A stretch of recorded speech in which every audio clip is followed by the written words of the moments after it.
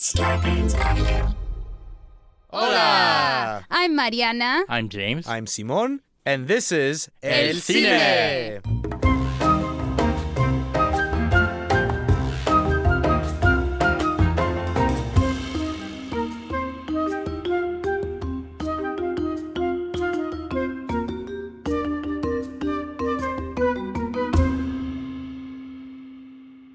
Hola! Welcome to El Cine. Today we have a great friend, guest, and all things amazing, Roz Drefalez, the host of Ghosted, our favorite podcast, our network sister here. Roz is just amazing, just visually stunning, and her stories are just fantastic. And so are her guests. We love it. We talk a little bit about ghosts and scary stories, and we discuss all her favorite films and influences. So stay tuned, relax, and you're going to have so much fun.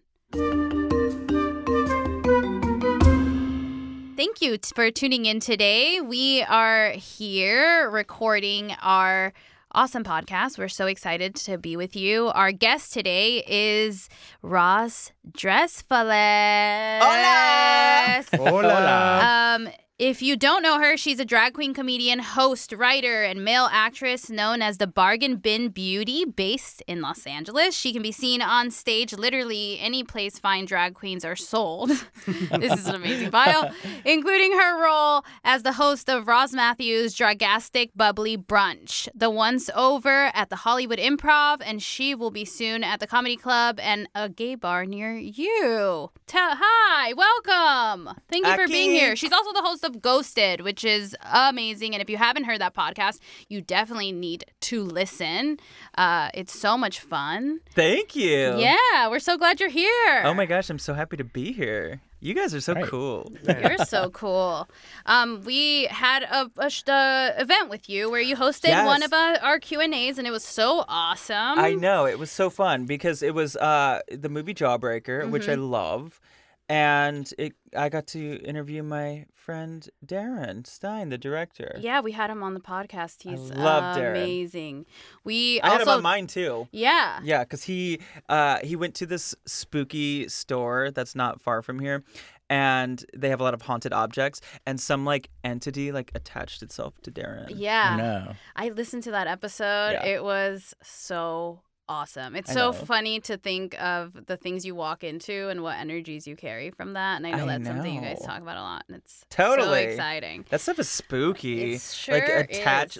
Demons attaching themselves. Do you guys all believe in that stuff? Yeah. I feel like you don't, Simon. It's not that I don't. It's that I think I've wanted to experience it so much that it avoids me. That's how I feel lately. I try to put myself in these situations. I go to haunted houses. I go to weird places. I've been to the Winchester. I go to places and I'm expecting it and I'm looking for it and I really want it to happen. And I think because of that, it doesn't. That's how I feel lately. I've been going, now that the podcast has been up and rolling for quite a few months, and I've been sharing all these ghost stories that have happened to me. Now when I go to haunted places, I keep thinking that the ghosts are thirsty. You want it. Desperate is not fun. It's not fun because I'm expecting they it. want to get me off guard. Yeah, I'm like Bill Murray in Little Shop of Horrors. I want the pain. It's not fun for Steve Martin. Yeah, and I feel like they're just you're just going to go off and gossip about us. Calm down. Yeah. It's crazy. When I was a kid, my biggest fear was that Jesus himself would be the ghost that haunted me. And I think that's pure Catholic guilt, but I would always look in the mirror and always think that Jesus's image was going to come before me. Yeah. And for some reason, that was way more terrifying than a ghost. I mean, he's the first zombie, technically. Yeah. At least he has abs. I mean, he's beautiful. He's a gorgeous man. man. I'm good. I've And seen he's some almighty spooky and ghosts. powerful. But I guess the idea that if you really, I know that people say God is watching you at all times, but the idea that he's in your room watching you at all times. It's just creepy. It was really scary. But yeah, I believe in that stuff. I think that is really funny because the more you believe in it, the more you're like, oh, I want to be open to this, but I don't want to be possessed. Yeah. So where's the fine line that I shut that door and then say, hey, like, I'm cool to hang with you, ghosts, but please don't take over my body. Yeah. No, I believe in it because I had an encounter in my apartment in Hollywood. Yeah, I mentioned it to you last time. Really? Mm-hmm. Yeah. So I did have something that attached itself to me. And apparently, I had a psychic buddy. He's intuitive. And he basically told me that's what had happened, that something had attached itself to me. Did you black out for a couple of hours? Or No. I actually heard my name spoken in my ear one evening. And then, like, the next couple of evenings, I had things, like, touching me or a thing touching me. So how'd you get rid of it? My buddy who told me what it was, he walked me through all the procedures of how to bless my house, my apartment, and how to chase it out of there. And it was pretty scary. But the funny thing was that when I'm not much of a churchgoer, but when I told my religious mother and other relatives about it, they didn't believe me at all. They're like, no, you must have been dreaming. And I'm like, you're supposed to believe in angels and demons. And they're like, no, that doesn't happen. The Latin culture, it's so selective. My mom is super into, like, she'll have the house be blessed and burn sage. My dad believes in the evil eye. Yeah. And is, like, convinced when anything bad happens to him, it's because someone has cursed him. Mm-hmm. It's very weird. Yeah. Yeah, I'm definitely not an expert about this stuff, but I'm learning a lot. And I just had a psychic come on, and she was sort of explaining to me, how to be open to it and how to put a wall up so that you're not letting in the wrong, energies and stuff, which I'm just like, I'm trying to learn more about. So I don't know. Yeah. Apparently, according to this psychic, there is a short, homeless-looking man with an entity attached to him that keeps following me around. So I have to wear this crystal that I've been wearing she gave to me to protect me. Yeah, what kind of stone is that it? pyrite? Is it smoky quartz? Or? It's a... Smoky quartz? What? Smoky quartz? That sounds like an old-timey comedian. Yeah. Smoky quartz! Smoky quartz! I don't know. Kyanite? Is that what it's called? Yeah. It's black for those of you who are not seeing it. Oh, that's right. I forget. This is not a visual medium. No, it does look like a nice smoky quartz. It's a smoky quartz. Yeah. But that reminds me that how unfortunate it is that people can't see this amazing gown I'm wearing right now. It's true. It's gorgeous. Did you make this yourself? Or I did. I sewed this. I hand beaded all these diamond crystal beads. It's incredible. And Thank you. The tail is amazing. It's like taking up most of the room. A little bit of it is hanging outside of the room right now because it's quite the train. Very showgirls. I like it. Yeah. We do have a dress code for the podcast, which is red carpet ready. Thank always. you. So I'm glad you got the memo. Yeah, if I hear a challenge, I rise to it. I appreciate that. Yeah. That's awesome. Well, let's talk a little bit about this film you picked. Yeah. So we are discussing Boogie Nights today by Paul Thomas Anderson, directed by him and written. It came out in 1997. Actually, it was released in Halloween. Which is not a Halloween movie. It was on actual Halloween? Yeah, on Halloween, 1997. So when was the first time everybody watched it? Let's go around. And James, when did you see it first? I saw it when it came out. Probably not opening weekend, but like second weekend or third weekend.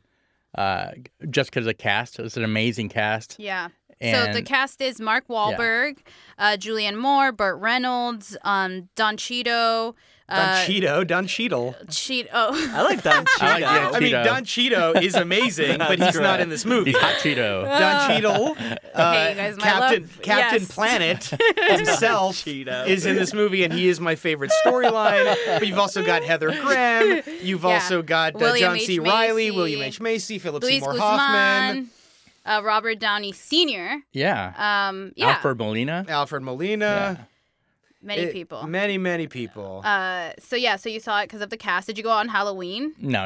Okay. It was probably a couple weeks after that. Yeah. But I did go because of Marky Mark. Who, was had just done his famous underwear campaign, and he was a musician before that. But Leonardo DiCaprio had been offered the role, and then said he couldn't do it, and then he's the one who suggested Marky Mark. Oh, that's pretty cool. Yeah. He's not only saving the planet, but he's providing roles for everybody. So yeah, that's and a great thing. I think when Burt Reynolds was on, he was on what's his name? late night talk show. Anyways, the story came up that he turned down the part 7 times that they offered it to him. He turned it out 7 times because he didn't feel comfortable being in a movie that was about a very overtly sexual subject matter, as this was. Yeah, I know somebody who worked with him, and he had told her, and I think it's a famous story too, that when after he shot the movie, he fired his entire team because he thought it was a bad decision, and that he didn't like how it was glamorizing pornography and all this stuff, and then he just fired everybody, and then the movie obviously came out, was a huge hit, and he got rave reviews for his performance. He's so good in it. He's Plus, very good. the most famous photo of him is that naked, laying on the rug. I know. So it's so unexpected, Cosmopolitan, but I think it was like him being. I think he was scared that because he had done that, it would be like. He didn't want that to be his brand. Yeah, he didn't want that to always be his brand. Yeah. Halloween 1997. What did everyone dress like? Go. Damn. That was my first year in America. So Really? I think I was Scarlett O'Hara from Gone with the Wind. Wow. Yeah. Wearing the I remember- curtains? Yeah, I was wearing the curtains. All right. I actually have a picture of it and like a wig that was Amazing. Yeah. I'll never forget it. Coconut Grove, Miami in 1997. All right. Yeah. I was Scooby-Doo. Cute. I had like Cute. a whole Scooby-Doo kind of mascot with a head and everything. Yeah, I think Big I into dressed like Alex, one of the guys from Clockwork Orange, with a Whoa. little derby and Oh, everything. wow. That's so cool. What about you? I know, it was my question, and I don't even know. Well, I would have been 6. I think I dressed like, well, I had this really cool thing. My father loved, this is probably where the drag like originally came from, of all people, was my straight father. He would do this thing on Halloween where he would go into the bathroom, and we didn't know like what was going to come out, and he would like be in there for like an hour and a half, and he'd come out and he'd be Frankenstein, and he'd have like the bolts in his neck and like the makeup. So I think it was probably that. I remember one year he was the genie, I was Aladdin, and my sisters were Jasmine's. That's so cute. So it was something like that. That's really cool. Yeah, with the whole family would dress together. So nice. When was the first time you saw Boogie Nights? Well, I was 6. Just kidding. Definitely not when it came out. I think I saw it in my early 20s or late teens. And it has gone on to become one of those movies that I can watch all the time. Like, it never gets old to me. I love watching it. My absolute favorite movie of all time is Elvira, Mistress of the Dark, but I've talked about that on like so many other podcasts. Right. So I thought I would talk about Boogie Nights today because both of those movies, actually, the thing that I really resonate with is just like this idea of being like an outsider and otherness. And what I love so much about Boogie Nights is that it's a bunch of outsiders, outcasts that have this family. Like, it feels like a family vibe. And I think that's so cool. These people that are, society has pushed them out to the fringes, and they're truly good people that have put themselves in terrible situations at times. And so when I was in my early 20s, that was sort of how I felt, like doing drag, and I used to drink and party a lot. And I saw it, and I was like, and I started to build this queer family for myself, which we were not working in porn, but it was still, I could really relate to it. Mm-hmm. Yeah. So I think when I saw that at that age, it was like, this is great. Like this. I mean, I rewatched it last night to get ready for this, and I saw it probably when it first came out on home video because I didn't see it in the theaters, and it. Like, I'd remembered so many big moments where, like, oh, yeah, Boogie Nights. I remembered, like, the William H. Macy shooting himself. I remembered, specific big scenes in the movie. But I'd forgotten that it feels sort of like a dramatic documentary. Yeah. It's not really a threaded storyline. I mean, there is obviously a beginning, middle, and an end to a lot of characters. It feels like slice arcs. of life. Yeah. Yeah. There's like so many little moments that are just like, this is what it was like to be in this world at this time. And ultimately, it is about a family. It's about redemption. It's about a prodigal son. It is a family movie. Yeah. And for a movie that's about the porn industry and that is very sexual, I didn't find the sex scenes erotic or exciting. They were very clinical. They were very mechanical. Very mechanical because Yeah. even like the mother-son relationship between Julianne Moore and Mark Wahlberg, despite the fact that they're fucking the entire movie, doesn't seem incestuous because the sex seems like it's just a part of what they do. Right. Yeah. It's they're actors. Yeah, It's and just very everyone much I a know job, that yeah. has like worked in porn, that's what they say. It's like it's not like sexy like that. Yeah, exactly. And when Well, it's like shooting a sex scene. It's the least sexy thing I've ever done. Although I love that that's Mark Wahlberg at least at the beginning before he becomes a jaded asshole. That's his entire preoccupation is like, does it look sexy? Yeah. Is it sexy? Yeah. Does it feel sexy? Yeah. Like I just want He's to make concerned, sexy. yeah.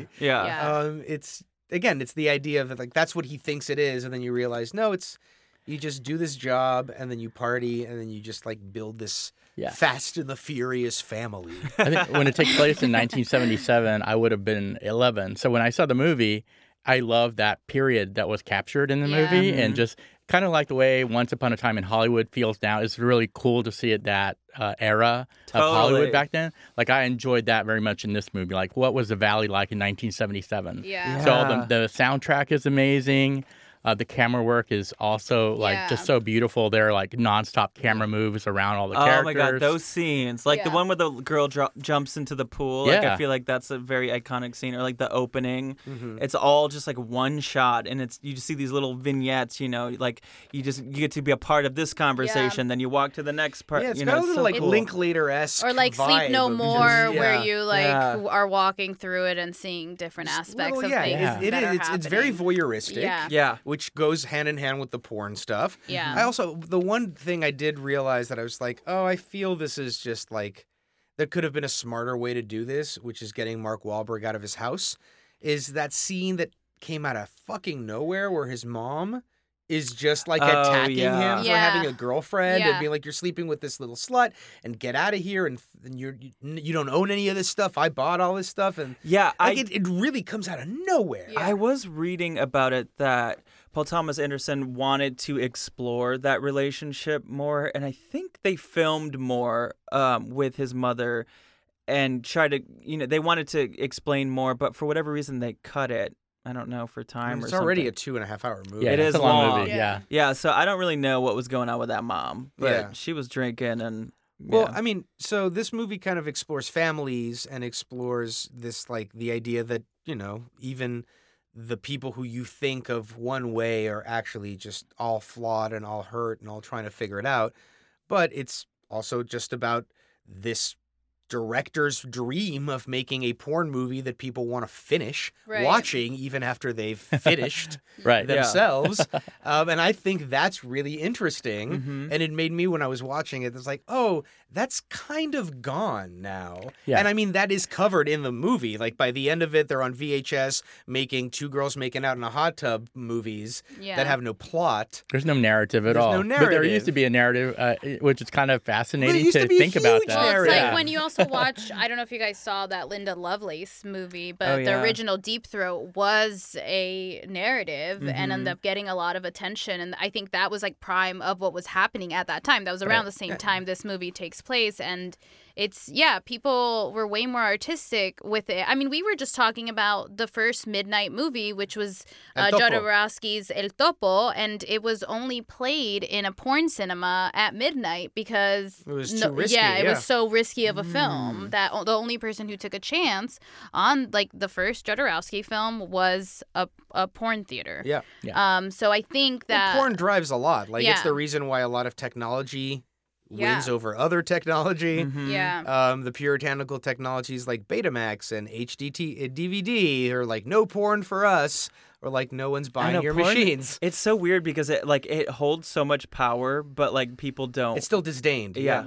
Oh, just like in that movie, that scene where Don Cheadle's at the bank asking for a loan, and he's done everything right, and he's got the stereo equipment experience, and he's just like the nicest guy.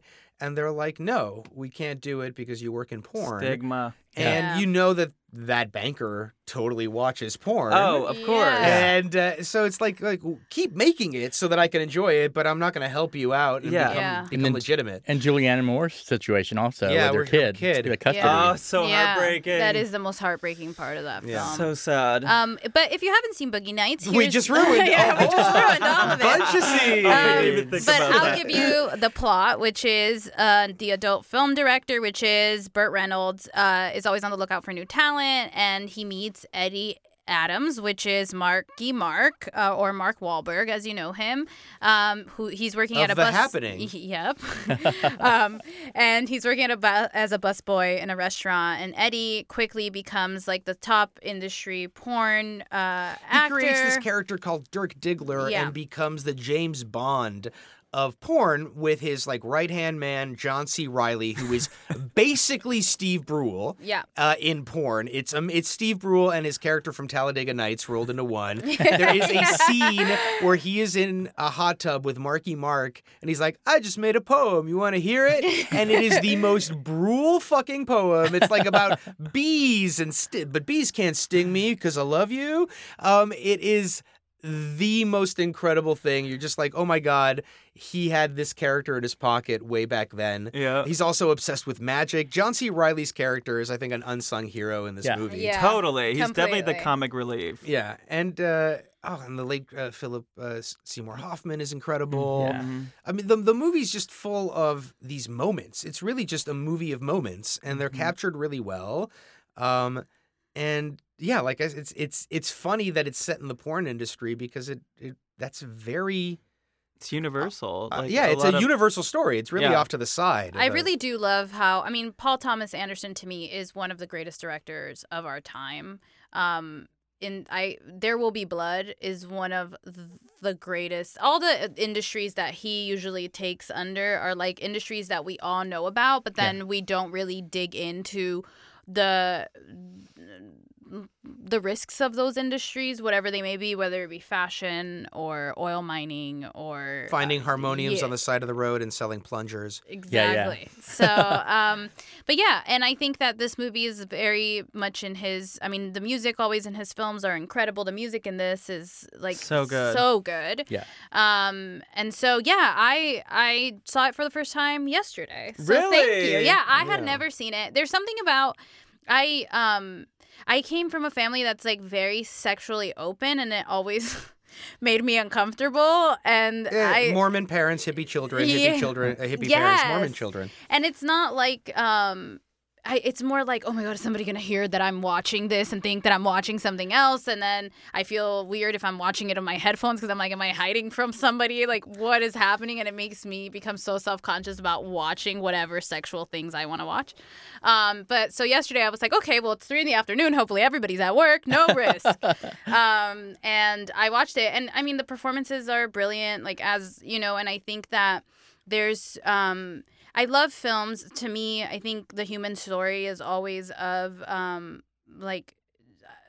you rise, you fall, you rise, you fall. And I think that I felt really gratified at the end of it. Obviously, there are things that I wish didn't happen, but I definitely feel like you said, it's about the porn industry, but it could have been about another industry that people look down upon or shame or whatever that might be. Well, that's so funny that we're talking about this because I never even think about it as a porn movie at all. Well, and unfortunately, that's what kept me out of it for so long. Yeah, I think so then when I was watching it, I was like, oh gosh, like this is a masterpiece, and like, why have I not watched it? Yeah. It's a character study. It's all character studies. Every character, it's these little snippets. Yeah. Like even William H. Macy, who's got arguably the most one-dimensional storyline, I love it. is still amazing. And then at the very end, like when they're doing all the wrap-ups, there's like this cute little nod of like there's a painting of William H. Macy on the wall at Burt Reynolds' house, which is the wall he shot himself against. Yep. And like these tiny little details that I really appreciated watching it again. Yeah.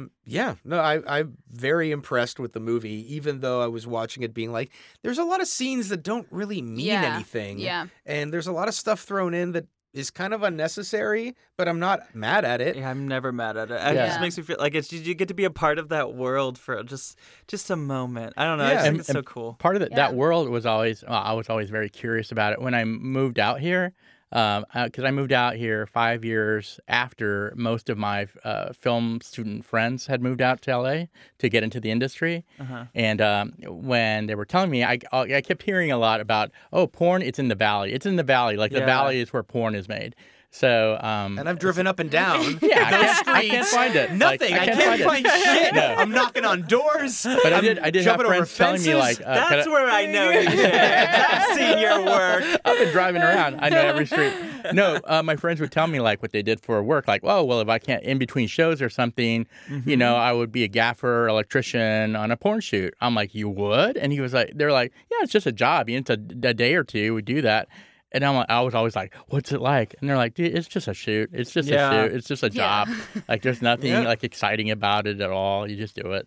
I think, unfortunately, it never looks like the production is like that great. Where there used to be these photos that were up at the LACMA, and it's a famous photographer, which we'll find these photos and I'll post them. But it's a famous photographer, and they were shooting photos in the valley while porn was being made of the productions. Cool. But it's also in the 70s, so that's the same thing that you were saying. Like in this movie, there are snippets of things that don't really need to be there, but because it's in the it's also glamorous and beautiful, and the music is wonderful. You're like, I'm at a party. And rock and roll. Yeah. Exactly. It's kind of like aesthetic 70s porn. Yeah. If you pardon the pun, the idea is that you're just like, oh, it's just cool to look at it. Yeah. Same with like Once Upon a Time in Hollywood. There's a lot of stuff that I'm just like, you're just jerking off to the fact that you could recreate this moment, but it's also really cool that you could recreate this moment. Yeah, definitely. Completely. I think especially if you live here, like to see your surroundings, like how they once were. Like,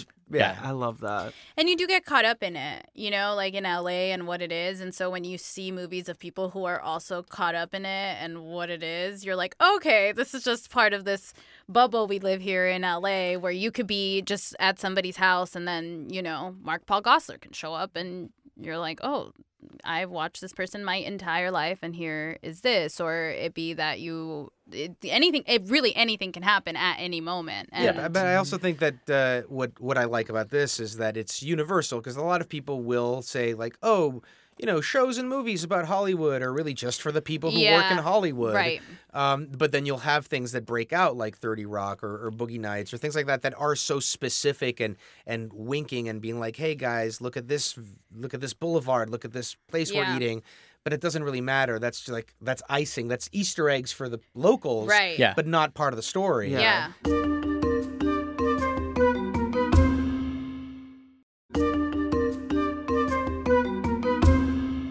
Going back to what Boogie Nights is, what is your guys' first experience with porn? And have you ever watched a porn movie for the plot or gotten into a porn movie's plot? Oh, yeah. I started on my birthday.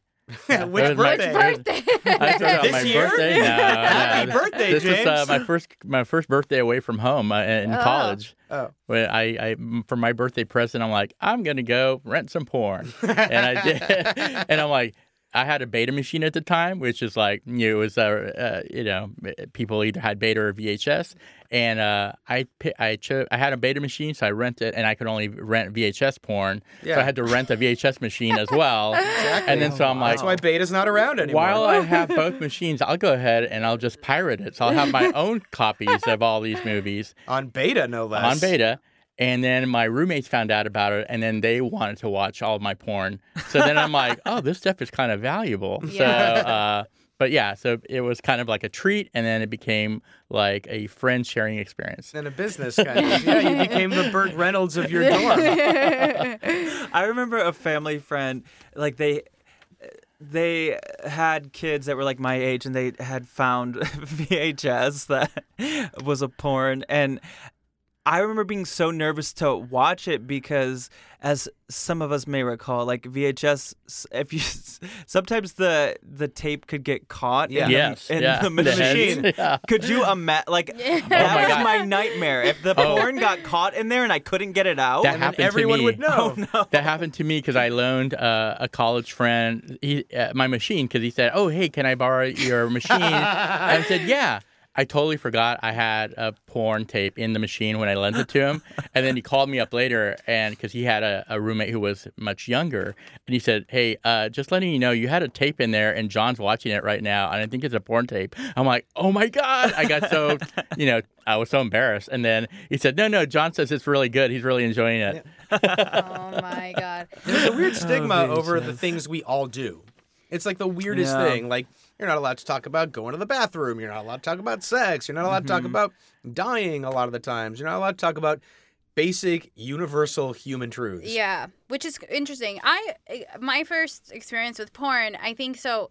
My family in Brazil, they had a TV station, and my dad hired. There was this woman who was very famous at the current moment, and because Brazil is pure nudity all the time. Yeah, all the time. Sex all the time, nudity all the time. Everybody wears a banana hammock. You know what everybody's penis the looks children like. shows are It's just for women sure. shaking their boobs Yeah, and puppets. and the commercials Really? are women completely naked dancing samba, right? So this is the culture. Commercials? Yeah, like wow. open TV. And so it's really interesting. And so there was this woman, her name was Tiazinha, and she started wearing these like full-on bodysuits that were crazy sexy see-through, and she wore a Zorro mask and a whip, and she started going to the center of town just like that, and like whipping men as they walked around and like doing all this but she was also I remember seeing her and being like, that's what I want to look like when I grow up. Like, this woman is a god. And so my dad hired her to like do one of their commercials for a product they were releasing. And so she spent a lot of time with my family. And I remember thinking she was just so insanely beautiful and cool and nice and all this stuff. And then my mom was like, "Do you know what she does?" And I remember being like, "No." And then my brother's like, "Oh, this is her," my older brother. And then he obviously like found this Playboy and it was like all her photos. And I remember being like, holy shit, right? This woman who but it was interesting because it was with a woman who I admired and like respected before I knew that that's what she did. Yeah. Uh-huh. And she kind of was bold as hell. She just wore this outfit, went to the center of town and was like kind of a wild feminist. She was already an exhibitionist. Wow. Yeah. So I'm assuming that like seeing the Playboy wasn't like a shock, but more like reinterpreting that as empowering. Yeah, I think I really did interpret it as empowering. And then as I grew up with like very open-minded people. My best friend Kelly's dog's name was Kinky, so it was like, sex was a very open subject, and we would like sometimes go to parties, and the boys would be like, "Do you want to see this porn? It's with the blah-de-blah," and I'd be like, and then they'd play it, and you'd be like, "Okay, this is just uncomfortable, but you guys are 12, and I'm gonna leave now." So I think that was like that's kind of that was my first experience. I think with understanding it's very interesting, what it is. A personal experience of like getting to know someone, liking someone, and then and everybody should Google her. Her name's Tiazinha, and she's just like it sounds. It's spelled just like it sounds. Everybody, sure. I'll post something about it. How do you spell it? It's TIA. Okay. ZINHA. Wow. And it means like your little aunt. Oh, okay. Yeah, that makes sense. Yeah. Susan Elves? Yeah, that's her. Oh my gosh, Brazilian That's her feature mask dancer. right there. Cool. Yeah. She's sexy. She's so hot. Oh, there you go. The Zorro mask. Oh, wow. Yeah. Oh my god, yeah, I can see why you would want to be like her. She was bold as hell and like unapologetic, and I used to think that's so rad, you know? It's always interesting. Like, I think porn, like again, whether it creates the idea of like creating secrets and or a community of friends that feel comfortable now that you've opened up that you also do this, or feeling empowered. It's pretty awesome. When I was a kid, I mean, my very, very first experience was in Canada. There was a channel that had scrambled porn. So it was like we would sneak down and watch it before we even really knew what to do. But it was just like very scramble. Like every once in a while, you'd be like, "Oh, that's a breast." Totally. And it was very weird. But porn, it was. But you could hear it. Yeah, you could hear it. Yeah. And in Mexico, we had this giant satellite dish in order to watch television. And to change the channel, sometimes you have to change satellites, and it would take like 10 minutes for this giant thing on the roof to rotate and find the next satellite. Fucking insane. We all have it so good these days. I know, we really do. Yeah. So, like, Kids these days. G5, I remember the satellite G5 Channel 2 was the Playboy channel. And Playboy channel in the early 90s wasn't raunchy, really. It wasn't like full-on penetration or like flat-out sex scenes. But I remember as a kid there was this one specific story that like I remembered like watching when no one was around and feeling like I was getting away with something. And it's not even that dirty. It's kind of a stupid little skit. But it's a woman driving a car and a bee comes into her car, and the bee keeps like flying at her, and she's like freaking out. And first, the bee makes her spill her coffee on her skirt, so she takes her skirt off. No. And then the bee flies into her shirt, and she rips her shirt off. And, damn bee. And the bee keeps like basically she just strips naked because of the bee, and then gets pulled over by a cop. And then the cop sees her all naked, and she's all like, "Oh no!" And he's like, "Come on, we'll go to my squad car." And they go, and they like, and then you don't see what happens after that. You just see them kind of go off and assume they're going to go have fun.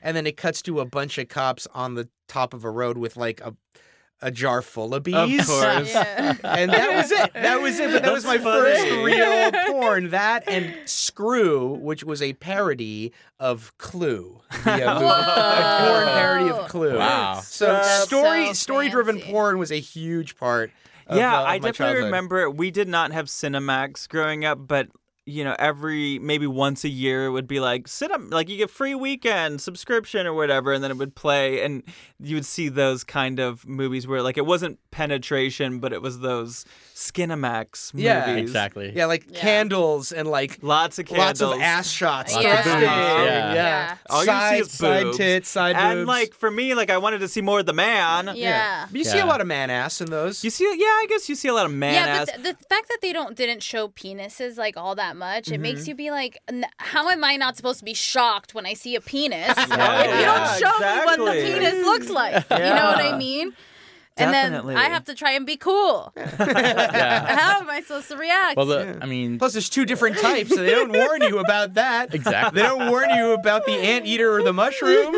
You just get surprised once it's too my late to God. say anything about it. Once you're there, you can't be like, this was not what I was This is expecting. not what they look like on Cinemax. yeah. Where is the candlelight? Yeah. But the porn that I rented was gay porn, and so that was for me educational as well as like just curious because Yeah. like I wasn't seeing like that around and like, well, how do you guys do it? So that was like we're like, whoa, these first tapes that we watched, and like one of our roommates who wanted to watch it was a supposedly straight frat boy who ended up watching it more often than any of us. Everyone I've does. seen that porn. And so with Yeah. the he frat became boys. he became a more popular boy after that. Damn. Yeah, I've always been very interested in definitely like the straight porn industry, and I've watched every documentary ever about it. I never want to watch the actual porn, but I've seen like, have you guys ever seen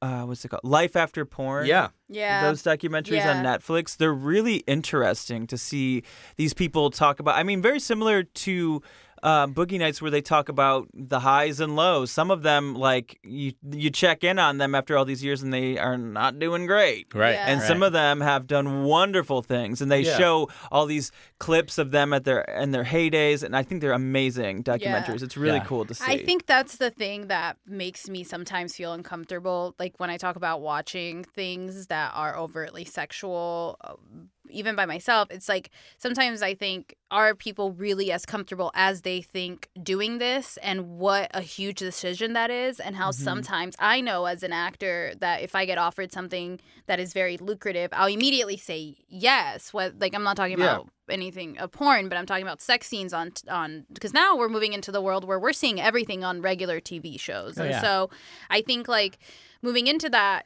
I love documentaries like that because they explore people who lived in this industry. And it's true, there are people who love it, own it, like it was the best decision they ever made. And I think that that's very real and important. And I think that there are also people, I think sometimes that there are people who aren't emotionally ready for those kind of decisions, and then they're making them, and then they're being they're kind of getting caught up in it, and then it eventually messes with the way they feel in a longer scheme of things. And I think that that's there's people in show business that are in show business, and that happens to them just as much. So it's not to say it's just another facet of show business. And the truth is that it's weird because I see the point in both sides. I see being like, well, sex is a very intimate thing. It can be a very invasive thing. It can be, it could scar and fuck you up. It's a building block of humanity. And so like the way you handle it and approach it and look at it and expect from it or get abused by it or taken advantage of by it is a real fucking thing. And it has a lot of weight. But also we grew up in a society built on this like all these conflicting puritanical ideals about it. Yeah. And the truth is we also don't need to be so protective and weird about it, or so insecure about it, or so like, oh, this is like sex. It's weird. I see both sides. Like I see like, oh wow, a 18-year-old girl who's been given a lot of meth and like fucked by 7 guys is not okay ever. Yeah. And that's part of the porn industry. But at the same time, somebody who wants to get paid to fuck and they're fine with it, that's fine. Why are we so uptight about it? Yeah, it's interesting because you go to other I just went to Paris, and my family was like, you have to go to a cabaret. And so we went to a cabaret, and it was insanely sexy. And it was like the thing that Brazil, it's like you grow up and it's very common, very real. It's not nerve-wracking. But then I think also there's a part of discomfort that comes with that because sometimes you're exposed to it before you're ready, I think, mentally. And so it's interesting. It's an interesting, I think, individual process for anybody, and figuring out like what is my sexuality and like what am I into and what is it, and like and I think that it's something that's very personal, and so sometimes it's hard to think about like what people go through with their own, and I think that's what movies like this kind of like really show us. And I think that everybody's so different, and it's so I love Boogie Nights because it was such a group of characters, and it was a small part of their lives, and they were all so different, and I think that's very cool. I will say that it's pretty great that in many ways Boogie Nights kind of like is a parody of Mark Wahlberg's actual career. He was a horrible singer, and kudos to like him for not only either being unaware or aware and in on the joke, but it's difficult to sing that badly and that earnestly, and all those like when he's recording his demo with John C. Reilly. Well, that reminds me of the bad acting and the bad acting Julianne Moore does. Like, amazing. Like, let me just check one thing. Yep. That's a huge cock. Probably one of the best lines in any movie. But to think about, like, Mark Wahlberg did not have the acting experience at all to be having, the names that were in this movie, and all of this is on his shoulders, and he does a great job. Yeah. He's so innocent. I also think that's so much about that's what I feel like about directing. Paul Thomas Anderson is that even if you don't like the movie, like what was the last film he did? The Thread movie. Phantom Thread. Never saw it. It was there was a lot of it that I didn't care for as much, but the performances are so good you can't stop. You will never stop watching it because the performances he pulls out of people, especially people who like have a lot. He has some insanely experienced actors, but then he'll also put a Paul Dano, like who wasn't that big, and he's phenomenal. Yes. And I think that there's something. I think a lot of people become directors and they don't realize that the responsibility of the director, at least for me as an actor, I'm always like, I don't have to worry about what I'm doing because the director will guide me and he'll be my eyes. I just have to be present. And I think that a lot of times we don't get that so much. And I think with him, I think Marky Mark, it was like the chance he took, the performance he got out of him, and the performance he got out of everybody. I mean, Luis Guzman in this film is now my favorite performance of Luis Guzman ever. Like, he doesn't need to do anything else ever again. For me, I mean, he could come on the podcast, but other than that, he doesn't have to. He should. Yeah, we'll have him soon.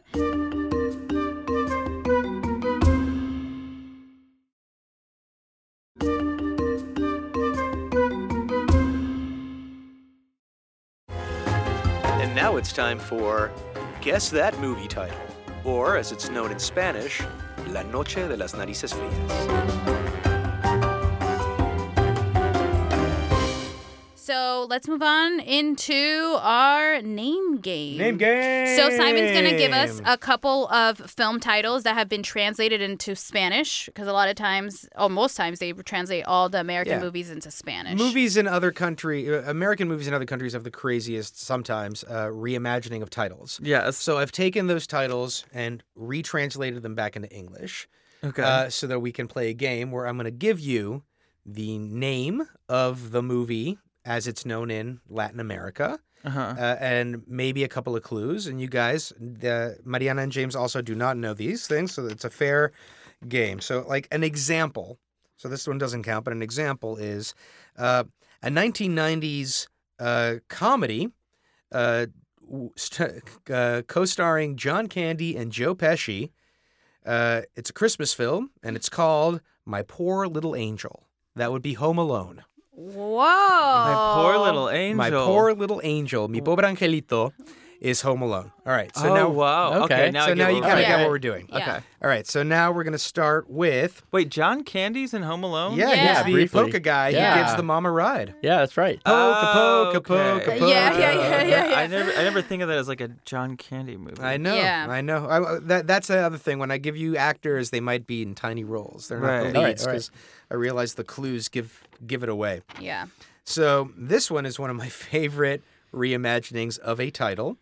It's a 1969 film, and it is called Two Men, One Destiny. Stop.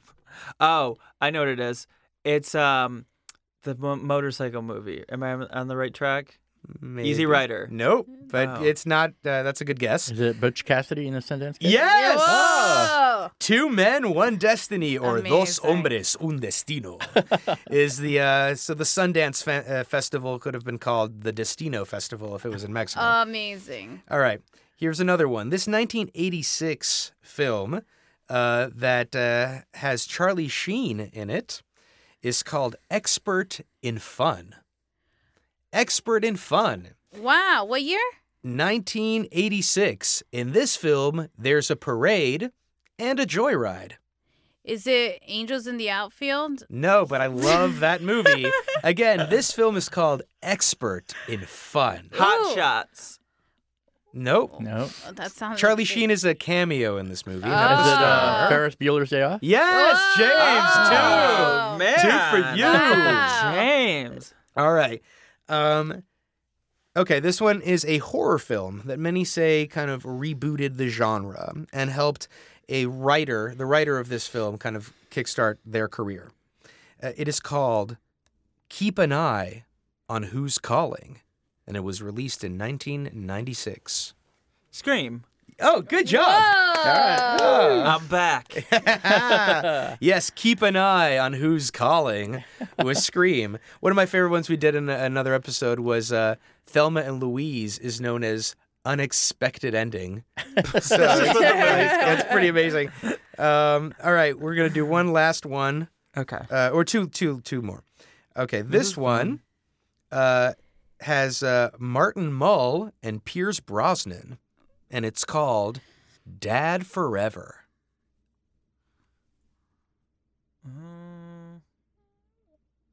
Wow. Again, these actors are not the leads. Okay. Wait, what year? 1993. Okay. Dad Forever. Dad Forever. Dad, like as in father, or dead? Dad as in father. Okay.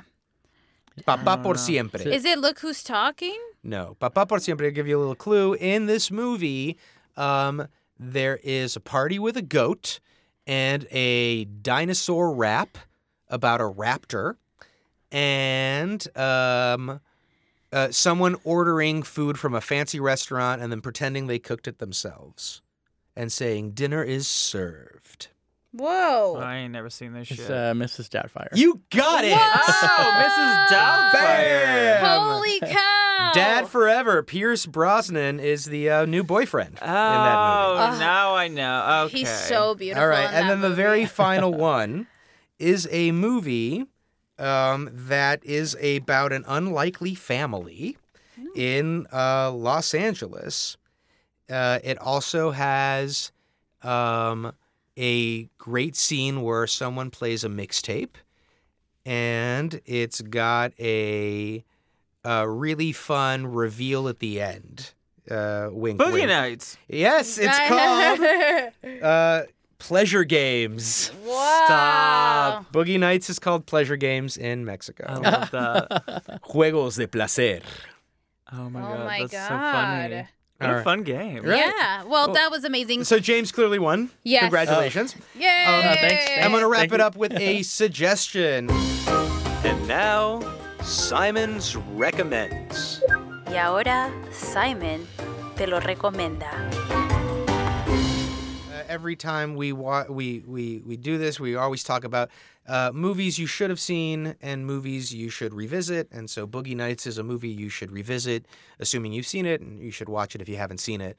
But then I like to kind of tell people about movies that I'm pretty sure they haven't seen.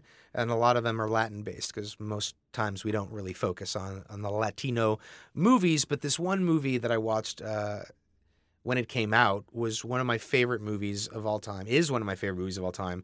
It's kind of like the Lock, Stock, and Two Smoking Barrels of Mexico, in the sense that it's kinetic and funny and action-packed. And at that time, when it was made, had the most expensive scene in a movie ever shot in Mexico, where there's a car chase in the studio, the Nationals, like the big soccer stadium, like our main soccer stadium in Mexico City. And it's called Matando Cabos. Matando Cabos, or Killing Cabos, is the story of two friends who have to, who accidentally knock out their boss. And their boss is like unconscious, and he's a mean son of a bitch who has been known to just do horrible things to the people who piss him off even in the slightest. And so having knocked him out unconscious, they are freaking out and put him in the trunk of their car. And Weekend at Bernie's style? no, he's not No. dead. He's just unconscious. And all these other crazy things happen. The trunk gets stuck. The car gets lost. There's all these other amazing characters in it. Again, the editing in it is incredible. It's funny. It's kinetic. To give you an example of how weird and fun this movie is, there's a moment in the film where the two guys with the boss in the trunk of the car pull up to the side of a bus. And the bus kind of like swerves and almost cuts them off. And so they pull up to the driver of the bus and they go and they yell at him. And he turns and you realize that he's cross-eyed. He's got like very crossed eyes. And so they look at him and they're like, fuck you, fucking cross eyes. Or, chingate pinche visco. And they drive off. And that should have been the scene. But we, instead of follow them, we stay on the bus driver. And we see him kind of like really get affected by this. And it cuts into a wonderful little montage of this kid's entire life. This driver. You see him as a child being mocked for having crossed eyes in kindergarten. Then you see him in high school with flowers about to pick up a girl for prom. Oh, wow. And her friend comes down and says she's not coming because you're fucking cross-eyed. And then you see him poor dressed guy. in his tuxedo at a church, and the priest says, as everyone's leaving the church, he's like, what did you expect? She wasn't going to show up. You're real fucking cross-eyed. Oh, this guy. And then it just cuts Heartbreaking. right back to him in the bus, just being like, this is the straw. This is the last straw. Fuck it. And he just decides to chase down these guys and run them off the road. And that's a tiny, tiny branch of this sprawling tree of a movie that is really funny. That sounds really fun. smart. Yeah. Really, really great. It's called Matando Cabos. It's amazing. I cannot recommend it enough. Killing Cabos. Cabos is the name of Mr. Cabos is the name of their boss. What year? Probably early 2000s, Yeah. like 2002, 2003. It's phenomenal. I really, really think people will enjoy it. I'm you don't gonna watch really it for need sure. to understand the Spanish. Like you can write it along with the subtitles. A lot of it is visual. There's a character who used to be an El Santo fighter, but then he's retired, and people like do not call him Mascarita. If you call him Mascarita, he will get real pissed off. But then he accidentally takes drugs in the movie, and then there's like a scene in the movie that's just a black and white. His drug trip is a black and white flashback to being in an El Santo movie. Oh It's my amazing. God. It's incredible. Yeah. In fact, I'm going to go watch it today. Yeah. All right. Sounds good. Fun. So I really recommend Matando Cabos and Boogie Nights is a really good double feature. There you go. Yeah, Roz, thank you for being here. Thanks Yeah, for we thank you, love Roz. having Yeah. you. Thank you, Simon. Thank you. Thanks, De nada. James. Thank you. And Yeah. Viva el Cine. Viva! Viva el Viva el Cine. Cine. Listen to Ghosted. Yes, listen to Ghosted. It's on Anything else Starburns you wanna- audio. Where can we follow you? Oh, I'm at Roz Drezfalez. It's all Z's. I'm sure the name's in the title. Yeah. Yeah. Well, But if you like follow. spooky things and you like funny things, listen to my podcast.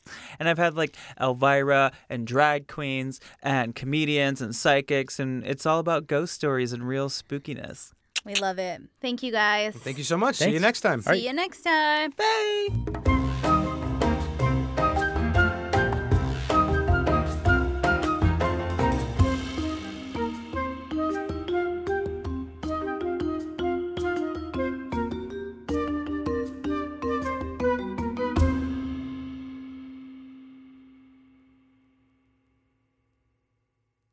Starburns Audio, a podcast network.